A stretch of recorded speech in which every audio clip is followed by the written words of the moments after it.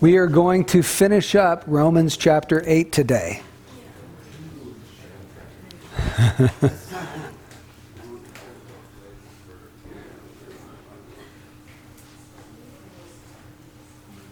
I don't even know how many sermons it's been, but quite a few. Romans 8 has been really rich. 2, 5, 6, 7.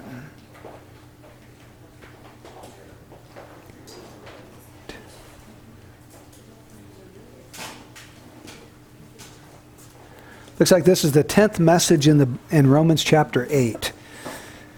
And I taught through the book of Romans 2 or 3 times before, and I've always taken bigger chunks, like from 31 to 39. But we're slowing down this time, and I'm kind of glad because it enables me to spend more time really zeroing in on all the nuances of the passage. So we're going to get into verses 35 to 39. The subject is, or the title is, Who Will Separate Us from the Love of Christ? Which is his question in verse 35. And he gives us his answer in verse 37, 38, and 39. So let's go ahead and let's read the passage to begin with. Romans 8:35. Who will separate us from the love of Christ? Will tribulation, or distress, or persecution, or famine, or nakedness, or peril, or sword? Just as it is written, for your sake we are being put to death all day long. We were considered as sheep to be slaughtered. But in all these things we overwhelmingly conquer through him who loved us. For I am convinced that neither death nor life, nor angels nor principalities, nor things present nor things to come, nor powers, nor height nor depth, nor any other created thing will be able to separate us from the love of God which is in Christ Jesus our Lord. And now, Lord, I pray that you would give us understanding and give us the ability to really believe and walk in the truth that you are expressing here, that it would give us rock solid security and assurance, and that, Lord, it would enable us to go through any trial that you have foreordained that we would pass through, and that we would not forsake our faith, that we would not forsake Christ, but that we would hold on to him tightly in the midst. In Jesus' name, amen. All right, brothers and sisters, the big question of this passage is, can a born-again believer lose his salvation?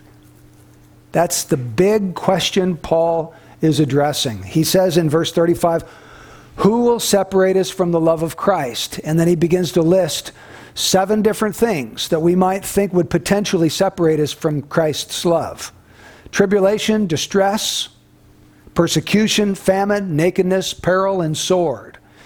Then he quotes Psalm 44:22 to show that God's people have always been persecuted and they've always suffered affliction since the earliest days. And then he begins to tell us that he has become absolutely convinced about something. And he lists all these pairs of things that we think, well, maybe that could separate us. Death and life, angels and principalities, things present and things to come, powers, any other created thing. And he lists all of these things and he winds up by saying, I'm convinced that there's absolutely nothing in all God's creation that can separate us from the love of God in Christ Jesus our Lord. So the question is, can anything separate a true child of God from God's love? Sin. It doesn't say sin. No, but we'll get to that. We'll get to that. Hold on to your hat. It does say it inadvertently. It says any other created thing.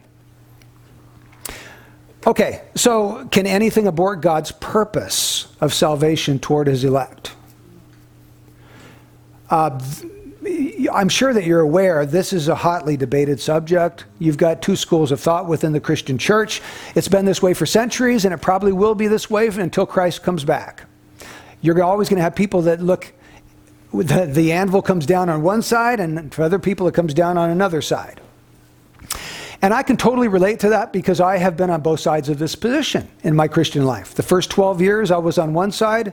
The last 28 years I've been on another side. And the reason why different people look at it two different ways is because there are texts that sound like you can lose your salvation, and there are texts that sound like you can't. Right? You guys have read the Bible. You've read these same texts that I have. And that's what makes it difficult and confusing to work through this issue. So, my job as a Bible teacher is to do my very best with the gifts and abilities God has given me to seek to interpret Scripture as clearly as I can, and then to communicate it to you as clearly as I can. It's your job to check what I say against God's Word, because I am not the final answer man. God's Word is our sole authority in faith and practice. So we have to judge whatever is told to us by this objective standard. And that takes time. That could take years of looking at Scriptures back and forwards and coming to a conclusion, a conviction. Now, let's just get a running start in the book of Romans. Romans really, as you look at the whole chapter, it comes to us in two sections, verses 1 to 17 and verses 18 to 39. In verses 1 to 17, Paul is emphasizing life in the Spirit. As you look through this, you're going to find the Holy Spirit mentioned all the way through, almost in every verse. He's talking about what it looks like for a Christian to live in the Spirit, how he overcomes the flesh, and how he's been adopted into God's family, and he cries, Abba, Father, and over and over and over, he talks about life in the Spirit.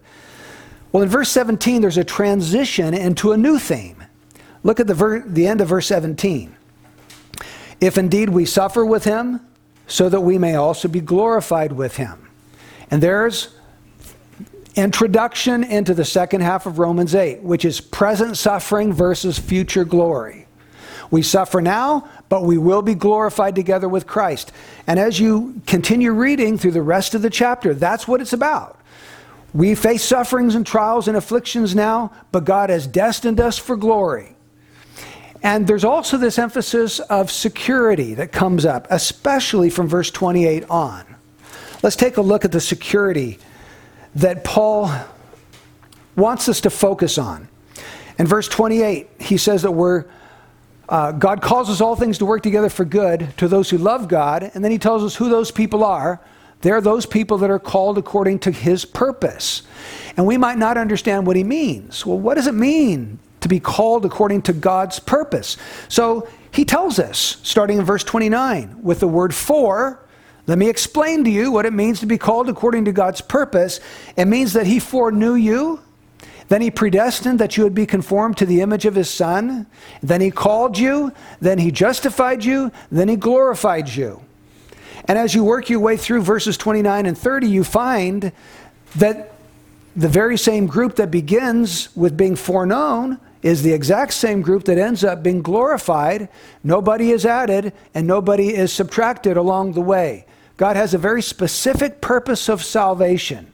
He foreknows, which we've determined has something like, many modern translations translate the word foreknow as choose. It has to do with being elected.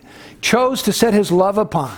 And those ones he predestined to be conformed to the image of Christ. And then in order to bring them to that goal, he had to call them. And once he called them, he pronounced them righteous. He justified them. And then he puts it in the past tense, he glorified them. Even though right now, we haven't been glorified yet in the final analysis, but it's so sure that he puts it as if it's already been done. Then in verse 31, he's for us. We're secure because God is for us. Verse 32, he gave the very best that he had to offer, his greatest treasure, his Son. Won't he also give everything else we need to get to glory? That's the argument in verse 32. Verse 33, who could ever bring a charge against God's elect? Well, the answer is nobody, because God's the one who justifies. God is the final court of appeal. There's no higher judge than him. Nobody can reverse his decision. Then verse 34, who's the one who condemns? Can anybody actually condemn someone who's been justified? No, because Christ has already borne that person's condemnation. He took their curse on the cross. He became a curse for them. And he rose from the dead to show that sins have been forgiven. He ascended to heaven and is at the right hand of God, the place of greatest power in all the universe, to make sure that those persons are kept by his power. And he's interceding that they would be kept. And then that brings him to verses 35 to 39, which are like this great climax to a symphony. Think the Hallelujah chorus. You've heard that? And the very ending, how there's this ear-splitting crescendo, it ends in this great, that's what verse 35 to 39 are like. This ear-splitting crescendo to all Paul has been saying about the security of the believer. Though he does go through suffering in this world, he's headed for glory. Now, in verse 33 and 34, Paul's talking about people that might be able to separate us from the love of God. In verse 35, he says, who will separate us from the love of Christ? But he really has in mind circumstances. And you know that because of the things he brings up in verse 35. Tribulation, distress, persecution, famine, nakedness, peril, sword. So we know that people can't separate us from the love of God, which is in Christ, because he tells us that in verse 33 and 34. But what about circumstances? Are there horrendous situations that we might go through that can separate us from Jesus' love? That's what he wants to answer. And that's what we're going to examine. The chapter begins with no condemnation in verse 1, and it ends with no separation in verse 39. And for a long time, I stared at my Bible trying to get an outline for these verses. And I thought, there isn't any outline for this. And it's really rare that I'm stumped by an outline, because that's the first thing I look for when I look at a passage. And I finally said, there is one. But it's so simple, I just glossed right over it. Here's the outline. The question and the answer. Verse 35 and 36 are the great question. Verse 37, 38, and 39 are Paul's great answer. That's how simple it gets. So we're going to look at the question first. Verse 35. Who will separate us from the love of Christ? Who will separate us from the love of Christ? Paul states this general question first. This broad, general question. Who will separate us from the love of Christ? And then he breaks down that broad, general question into 7 specific questions underneath it, such as, will tribulation separate us from the love of Christ? Will distress separate us? Will persecution separate us? And on down the issues he raises in verse 35. Now, when he says, who will separate us from the love of Christ, he's not talking about our love for Christ. He's talking about Christ's love for us. And you say, well, how do I know that? From verse 37. Verse 37 says, but in all these things we overwhelmingly conquer through him who loved us. That's the same love he's talking about in verse 39.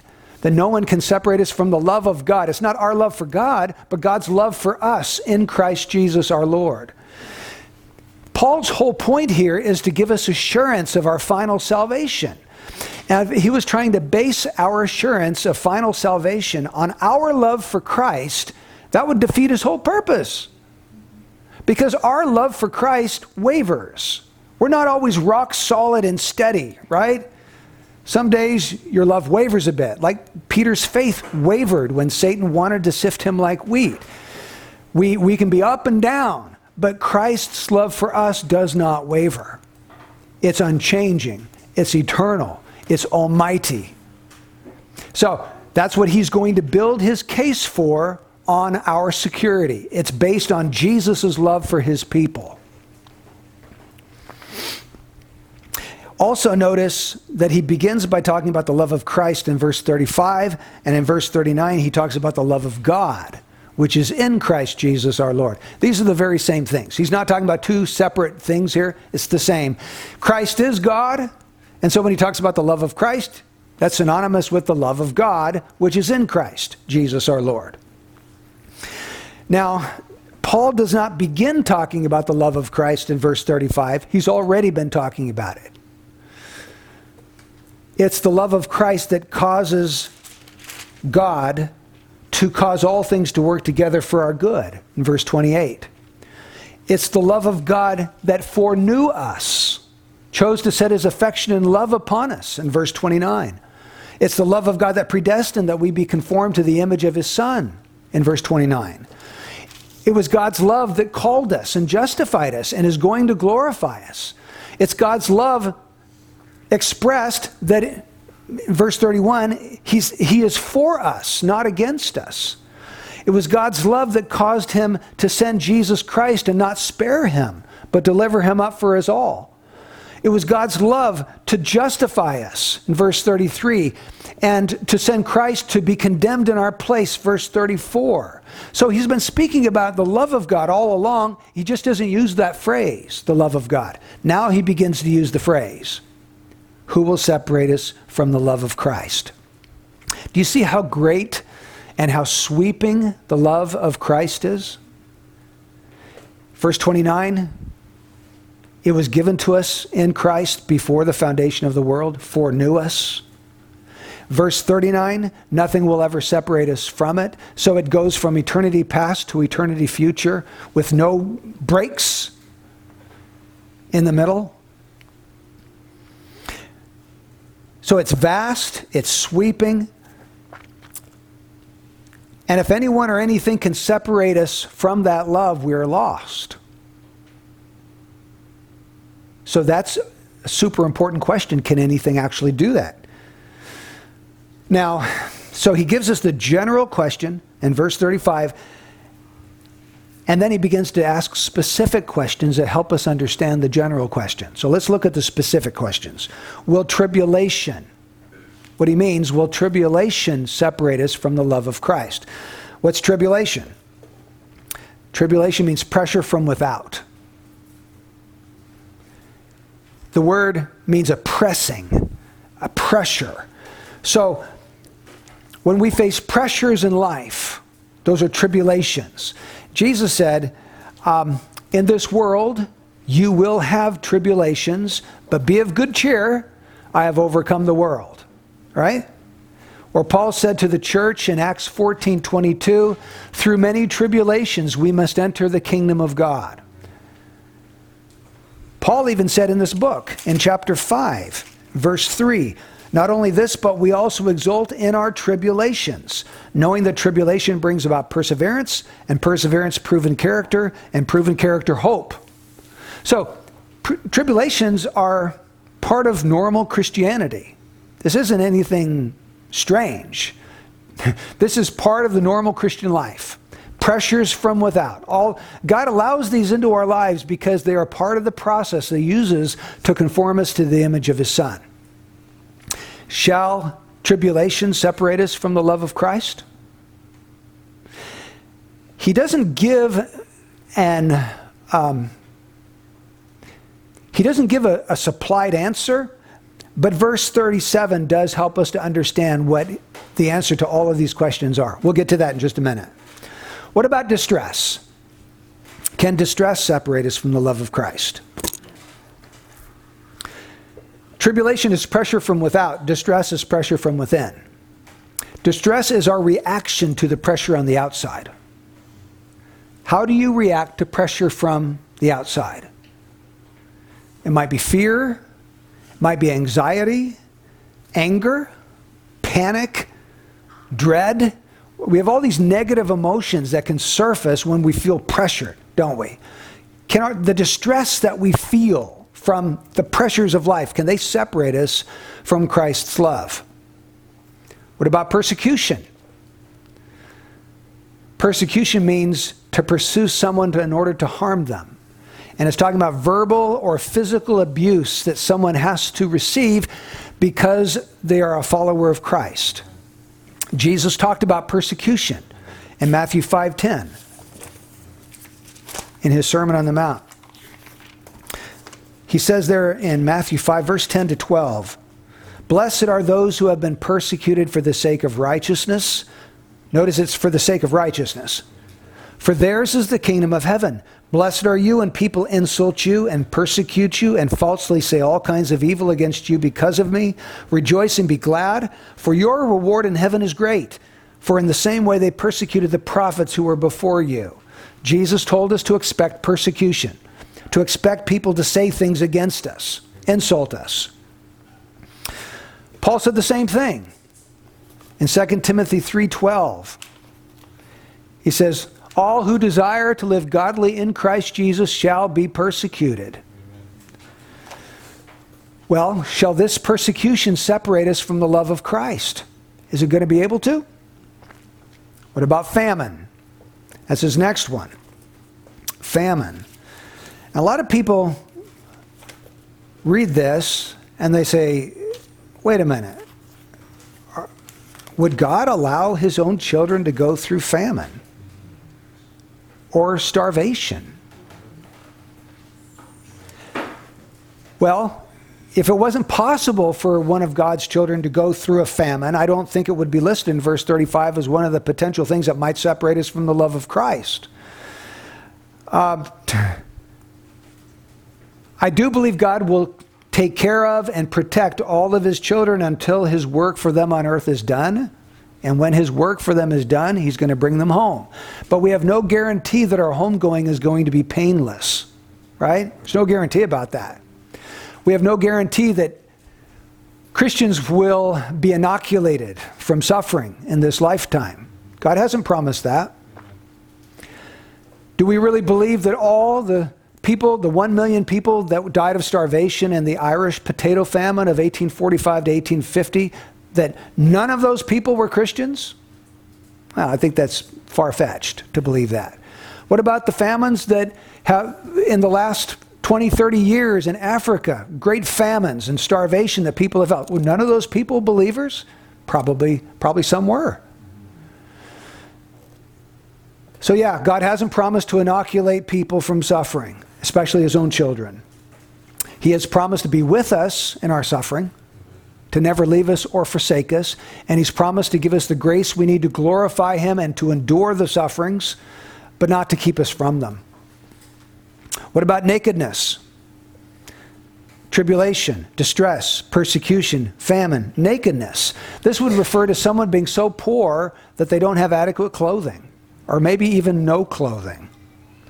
In some parts of the world, Christians are so persecuted that they can't get a job. They won't be given a job.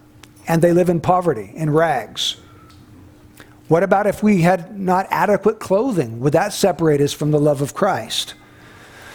And the last one he mentions, well, no, the second to the last one is peril. It means danger. What about the danger that we face because of our commitment to Christ? When I read this, I immediately thought of Jim Elliot. Are you guys familiar with him? He was a missionary to the Aucan Indians in Ecuador, which is in South America. I think it was like in the 1950s, 60, 70 years ago. He and 4 missionary friends of his went to the Aucan Indians to bring the gospel to them, and they were speared to death by those Indians. He faced peril because of his commitment to Jesus Christ. In many parts of the world today, if you were to evangelize Muslims, you face peril for that, because it is a capital offense within some countries to evangelize, to try to persuade anyone to turn from their Muslim faith. And if someone is a Muslim and they convert to Christianity, that is a capital offense. It's called apostasy. And in some rare instances, you can actually be executed for doing that. So there's peril. And then the final one he mentions is the sword. The sword, this is talking about martyrdom. And we sort of live in a bubble here in America in the 20th century. We've been separated from martyrdom here in our country, but there's other places around our world today where people die for their faith. And this has been happening for 2,000 years, since the first century. In the first 100 years, there was a great number of believers that died for their faith. They died in the Roman Colosseums. They died being fed to wild beasts. Some of them were put on torches and lit for Nero to race around crazy in his chariot. Some were sewn up in the skins of animals, and then wild dogs were let loose upon them. Some have been beheaded. Later on in the history of the church, many were burned at the stake. The Roman Catholic Church considered them heretics because, well, for many reasons. Some of them believed that you were justified by faith alone and not by works of the law, and so for that reason they were burned at the stake. Or they had the audacity to print the Bible in the common tongue of the people and distribute it freely to them, and so they were executed by the church. This is nothing new. It's been happening for centuries. In our present day, some people are buried alive, some people are shot, and some people are beheaded. Will that separate us from the love of God which is in Christ Jesus our Lord? Now, I want you to think about this. Paul is not writing as some armchair theologian in some ivory tower looking down, separated from all of the suffering in the world. Paul went through everything that he just mentioned. He experienced it. Go with me over to 2 Corinthians chapter 11.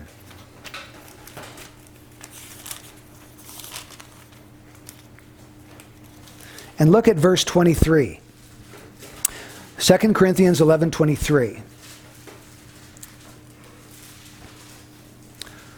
Paul writes, "Are they servants of Christ? I speak as if insane. I more so. In far more labors and far more imprisonments, beaten times without number, often in danger of death. 5 times I received from the Jews 39 lashes. 3 times I was beaten with rods. Once I was stoned. 3 times I was shipwrecked. A night and a day I have spent in the deep. I have been on frequent journeys, in dangers from rivers." The word danger could be translated perils, the same word he uses in Romans 8. "In dangers from rivers, dangers from robbers, dangers from my countrymen, dangers from the Gentiles, dangers in the city, dangers in the wilderness, dangers on the sea, dangers among false brethren. I have been in labor and hardship, through many sleepless nights, in hunger and thirst, often without food, in cold and exposure." So there we have nakedness, exposure. There we have famine, where he says, often in hunger, often without food. Paul went through all of these things, except for one, the sword. And eventually he's going to face the sword and be beheaded. And that's how he enters into glory. So Paul's talking about things that he actually experienced, and his point is they haven't separated him from the love of Christ, even though he's experienced all of them. And then in verse 36, he says, "Just as it is written, for your sake we are being put to death all day long. We were considered as sheep to be slaughtered." He's quoting Psalm 44:22. And in Psalm 44:22, the psalmist cries out that God would deliver the Israelites from the peril that they're under because they're being slaughtered all day long. And Paul's point is, this is not anything new. This has been happening all through the centuries. Even the Jews faced suffering and martyrdom because of their allegiance to Jehovah God. So folks, I want to bring out a point of application right now. The love of Christ does not remove Christians from suffering. Now we might think, if Jesus loved me, he wouldn't let me suffer. But there are 2 things that we can say about this passage. Number 1 is Christians will suffer, verse 35. Number 2, Jesus loves them, verse 35. Who will separate us from the love of Christ? And then he mentions all these things that Christians face and have faced, which are sufferings. And so the love of Christ does not remove Christians from suffering. Now, how do you put those 2 things together? If God loves these people, wouldn't he protect them from suffering? Not necessarily. Not necessarily. When my firstborn son, Josiah, was just a baby, he was young, maybe 3 to 6 months old, he got really sick. And Debbie and I took him to the hospital, and the doctor thought that he might have meningitis. And in order to treat meningitis, you have to first make sure your diagnosis is correct. And the way they did that is by giving a spinal tap. And a spinal tap is where they take this hollow needle and insert it down in the base of the spine to draw fluid out. And then they test that fluid to see if the child has meningitis. Well, the doctor did the spinal tap and our son screamed bloody murder. It must have been extremely painful. And if he could talk, he would have said, "Daddy, don't you love me? Why are you letting them do this to me? This hurts." Now, I did love my son.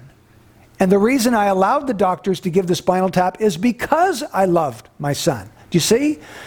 We face sufferings Not because God doesn't love us, but because he does. And it's one of the ways that he's bringing us to the glorious goal of conforming us to the image of his Son. Some sufferings are necessary to bring us to the great goal that all of us ultimately desire, which is conformity to the image of Jesus Christ. It's for our healing, our sanctification, our wholeness. So never look at your circumstances to determine whether God loves you or not. That's the wrong place to look. Where should a person look if they want to know whether God loves them? You guys know the answer. The cross. God demonstrates his own love toward us in this, in that while we were yet sinners, Christ died for us. That's the demonstration of God's love. Look to the cross. Okay, so there we have the question. Can anyone separate us from the love of Christ? Let's look at the answer, starting in verse 37. But in all these things, all what things? Tribulation, distress, persecution, famine, nakedness, peril, and sword. And all these things we overwhelmingly conquer through him who loved us. Paul is saying we are not defeated in our sufferings, we conquer our sufferings. We're conquerors. But even that's not what he says.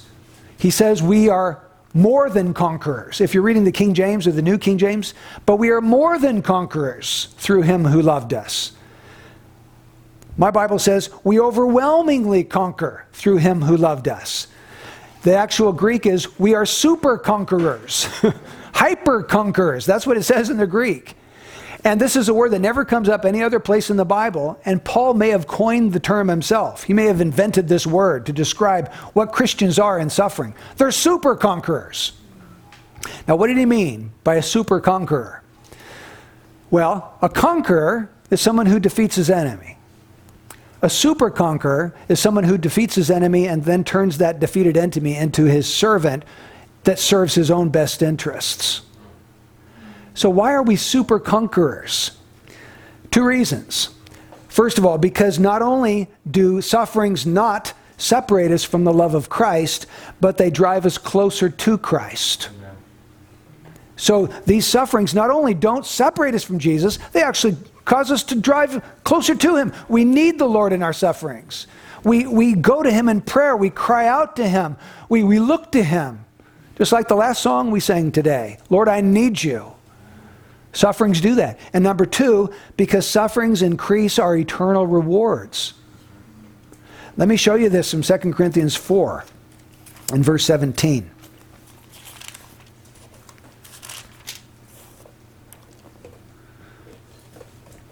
Second Corinthians 4:17. For momentary light affliction is producing for us an eternal weight of glory far beyond all comparison. Now, imagine a blank piece of paper with a line down the middle. And you have a list of things on the left side that are contrasted with things on the right side of your page. Okay, the first thing he mentions is momentary. What does he contrast that with? You have to be looking at the verse to get this. Eternal. For momentary light affliction is producing for us an eternal. What about light? What's that contrasted with? Weight. This is light affliction. This is weight of glory. What about affliction? What is affliction contrasted with? Glory. Momentary, eternal. Light, weight. Affliction, glory. But don't miss this. Momentary light affliction is producing, causing, bringing about for us an eternal weight of glory far beyond all comparison. Our afflictions are producing something. And what they're producing is glory. In other words, this passage seems to be indicating that the sufferings that Christians go through in this lifetime bring about a corresponding reward in the life to come. So, those people who are martyred for their faith in Christ, there's a special reward for them, the crown of life.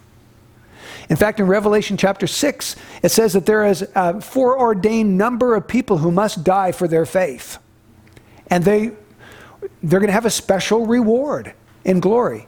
And those people that suffered greatly because of their faith in Christ, I think of Tortured for Christ Richard Wurmbrand, 12 years in a communist prison, being beaten over and over. There's a special reward for people who have to endure that kind of suffering in this lifetime.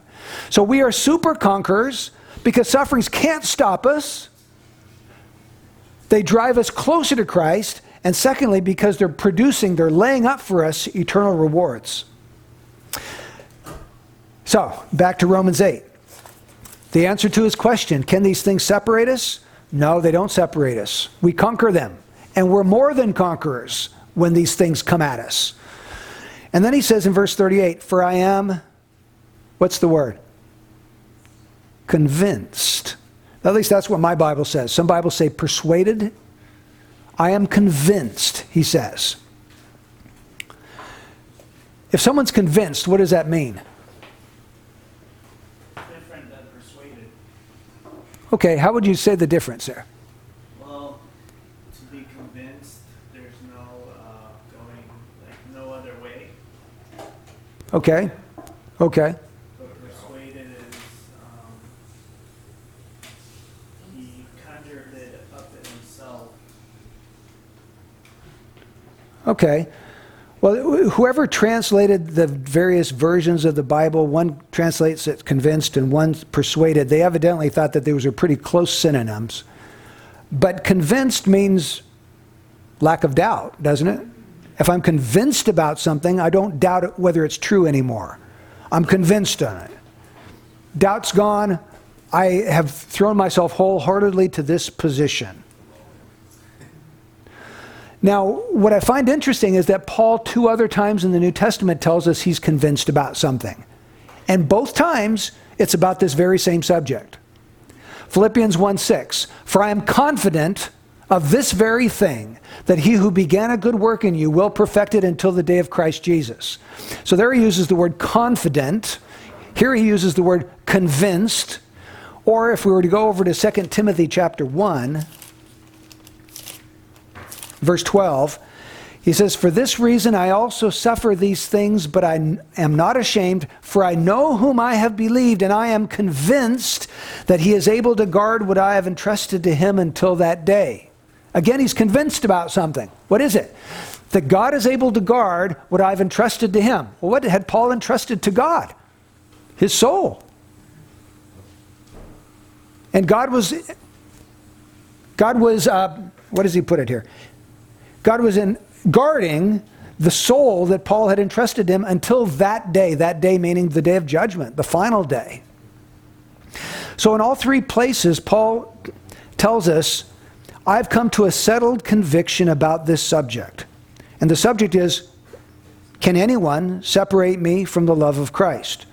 Well, I'm convinced they can't, he says. I'm convinced of that. I don't doubt it. There's not this question mark in my mind. I'm convinced of it. I'm persuaded. I'm confident.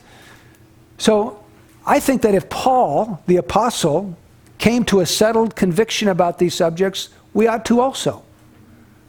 If we have a different opinion than Paul, and Paul was inspired when he wrote these passages, then we must have the wrong position, not Paul. That's what I take away from it. Well, let's go through the question at the end of verse 38 and 39. For I am convinced that neither death nor life. Now, Paul is going to start talking about different things that we might think could separate us from the love of God. And he brings them up in pairs. Death and life, angels and principalities, things present and things to come.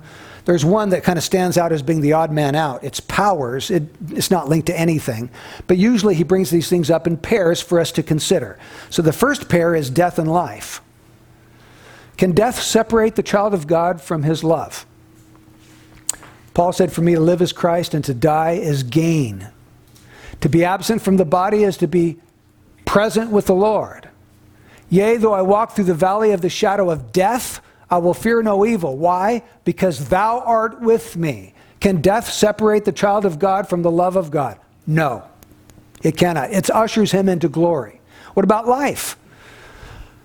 Life with all its temptations and troubles and difficulties and worries and pleasures and sorrows. We might think, well, the things that are in my life, they could separate me. Look at what Paul says in Romans 14, verse 8. If we live for the Lord. If we die for the Lord. Whether we live or whether we die, we are the Lord's. Whether we live, we are the Lord's. Whether we die, we are the Lord's. No. Death or life can't separate us from the love of God. Okay, well, what about angels and principalities? Most scholars believe angels refer to holy angels and principalities refer to evil angels or demons, evil spirits. Angels, principalities. You say, well, Brian, why would a holy angel separate us from the love of Christ? That doesn't make sense. And true, it doesn't make sense because they would never do that. They always do God's bidding.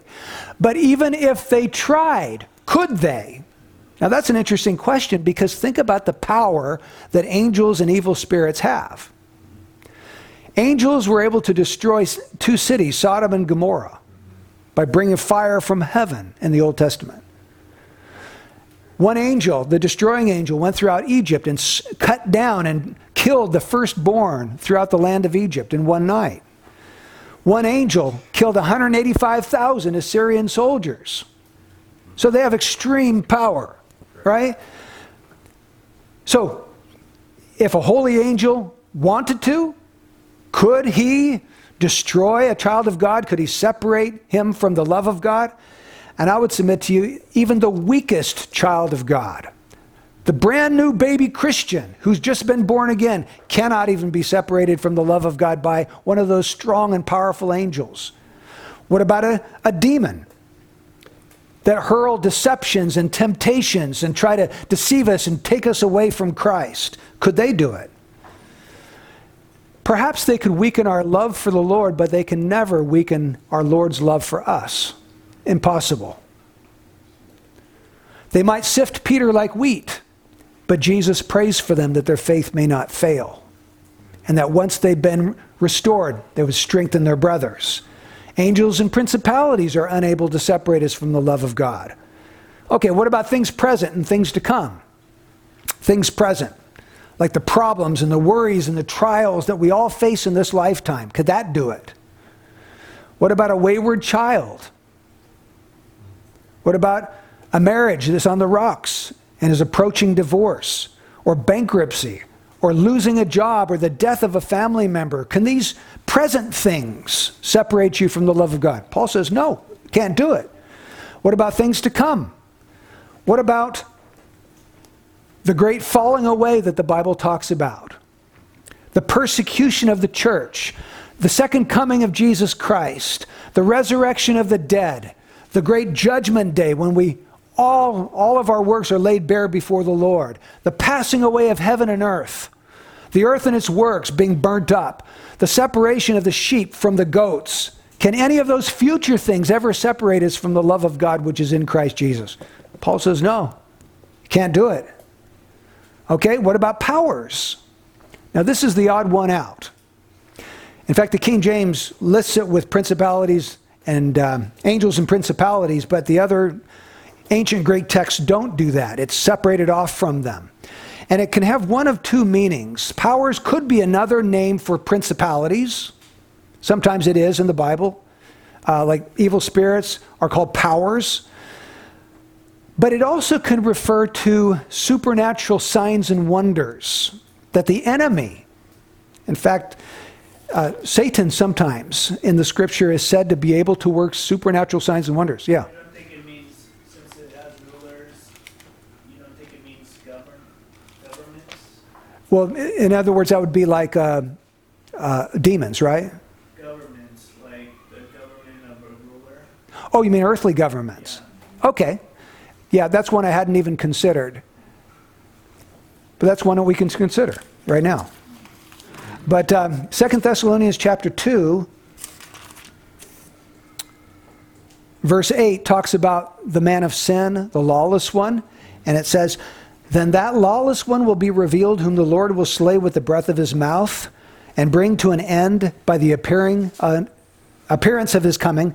That is, the one whose coming is in accord with the activity of Satan, with all power and signs and false wonders, and with all the deception of wickedness for those who perish, because they did not receive the love of the truth so as to be saved. So that verse 9 and 10 link power with these deluding supernatural signs and wonders that the enemy uses to deceive people. Can that separate someone from the love of Christ? Can Satan so deceive somebody that is God's child that he separates them from the love of Christ? Remember in Matthew 24:24? Well, let's go there and just read that.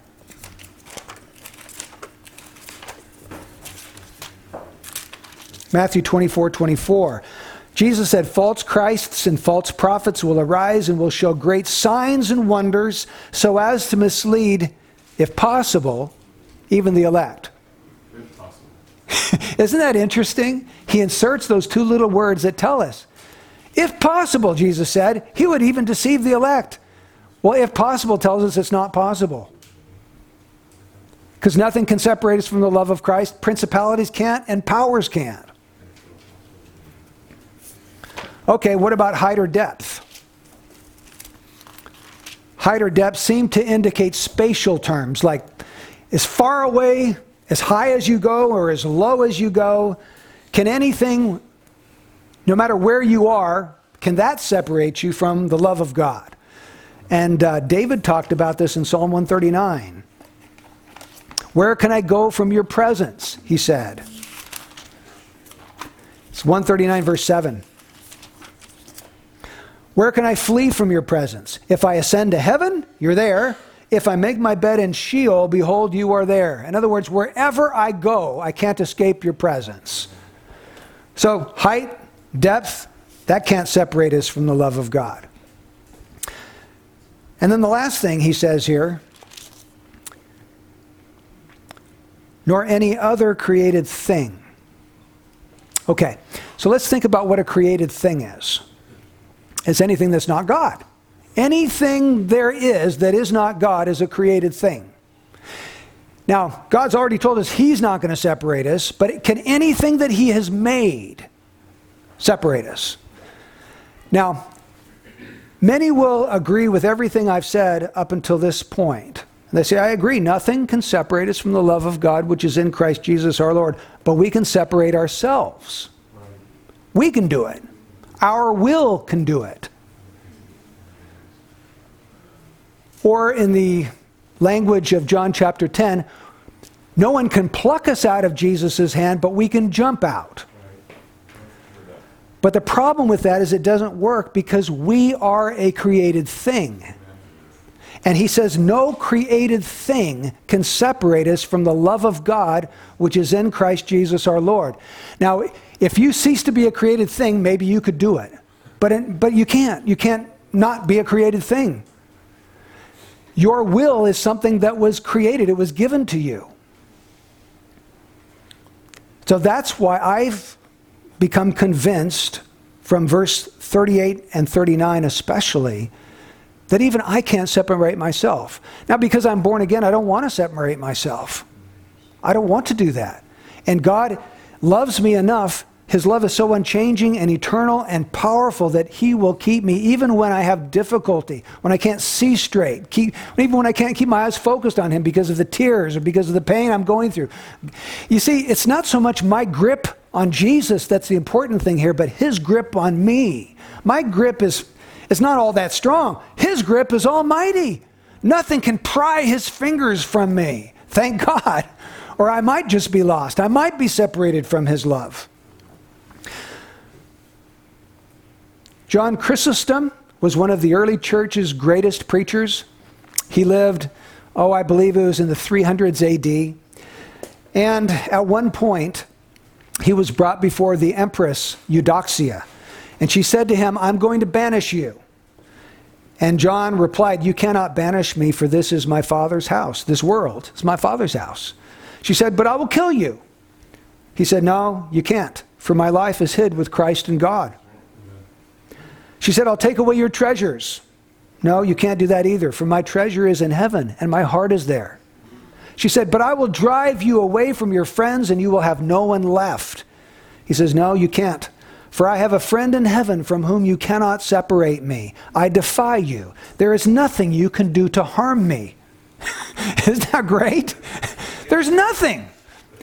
Well, for a few moments, she can kill him, but then she ushers him into the presence of Christ forever.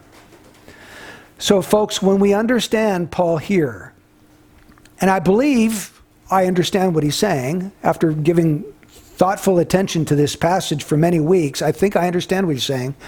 That should make you bold and confident and secure and enable you to overcome the suffering that's going to come into your life. You are going to face sufferings, folks. Just because you live in a sin-cursed world, you're going to suffer. Knowing that God loves you so much that nothing can separate you from his love is going to bolster your ability to endure suffering and to conquer through it, to be a super conqueror. That those sufferings would actually serve your interests. I pray that what Paul is telling you here would produce steel in your backbone, so that whatever you face, you know God's working together those things for your good. You know that he has foreknown you and foreloved you, that he's predestined you and called you and justified you, that he's going to glorify you, that he's for you, that he gave his own son for you, and that nothing can separate you from his love. Paul wants you to have this assurance, this deep-seated assurance that God is for me and I am for him, and that nobody can tear me apart, and that even I can't do it. Amen. I don't want to, because he's changed my want to. I want to live for Christ the rest of my life. Nothing can separate a true believer from God unless someone or something can ungod God. Amen. Unless someone or something can topple God from his throne and then go sit on God's throne, maybe then. But while God is seated on his throne, nothing can do it. So I would just ask you to let the roots of your faith sink deep down into the sovereign, almighty, unchanging love of God for his people, and find your nourishment from those roots. Feed upon that beautiful love of Christ for his people. We're secure in him. Lord, I pray that you would help us to do that. Let us feed upon your word here that tells us that nothing can separate us from your love. Let us never be presumptuous, never sin by claiming that we can go on and live in sin because nothing can separate us from your love. Lord, that's a tragedy and that's stupidity. But Lord, let us also not give up the beautiful truth that you've given to us in this passage. I pray that it would minister to your sheep today, Lord. In Jesus' name I pray. Amen.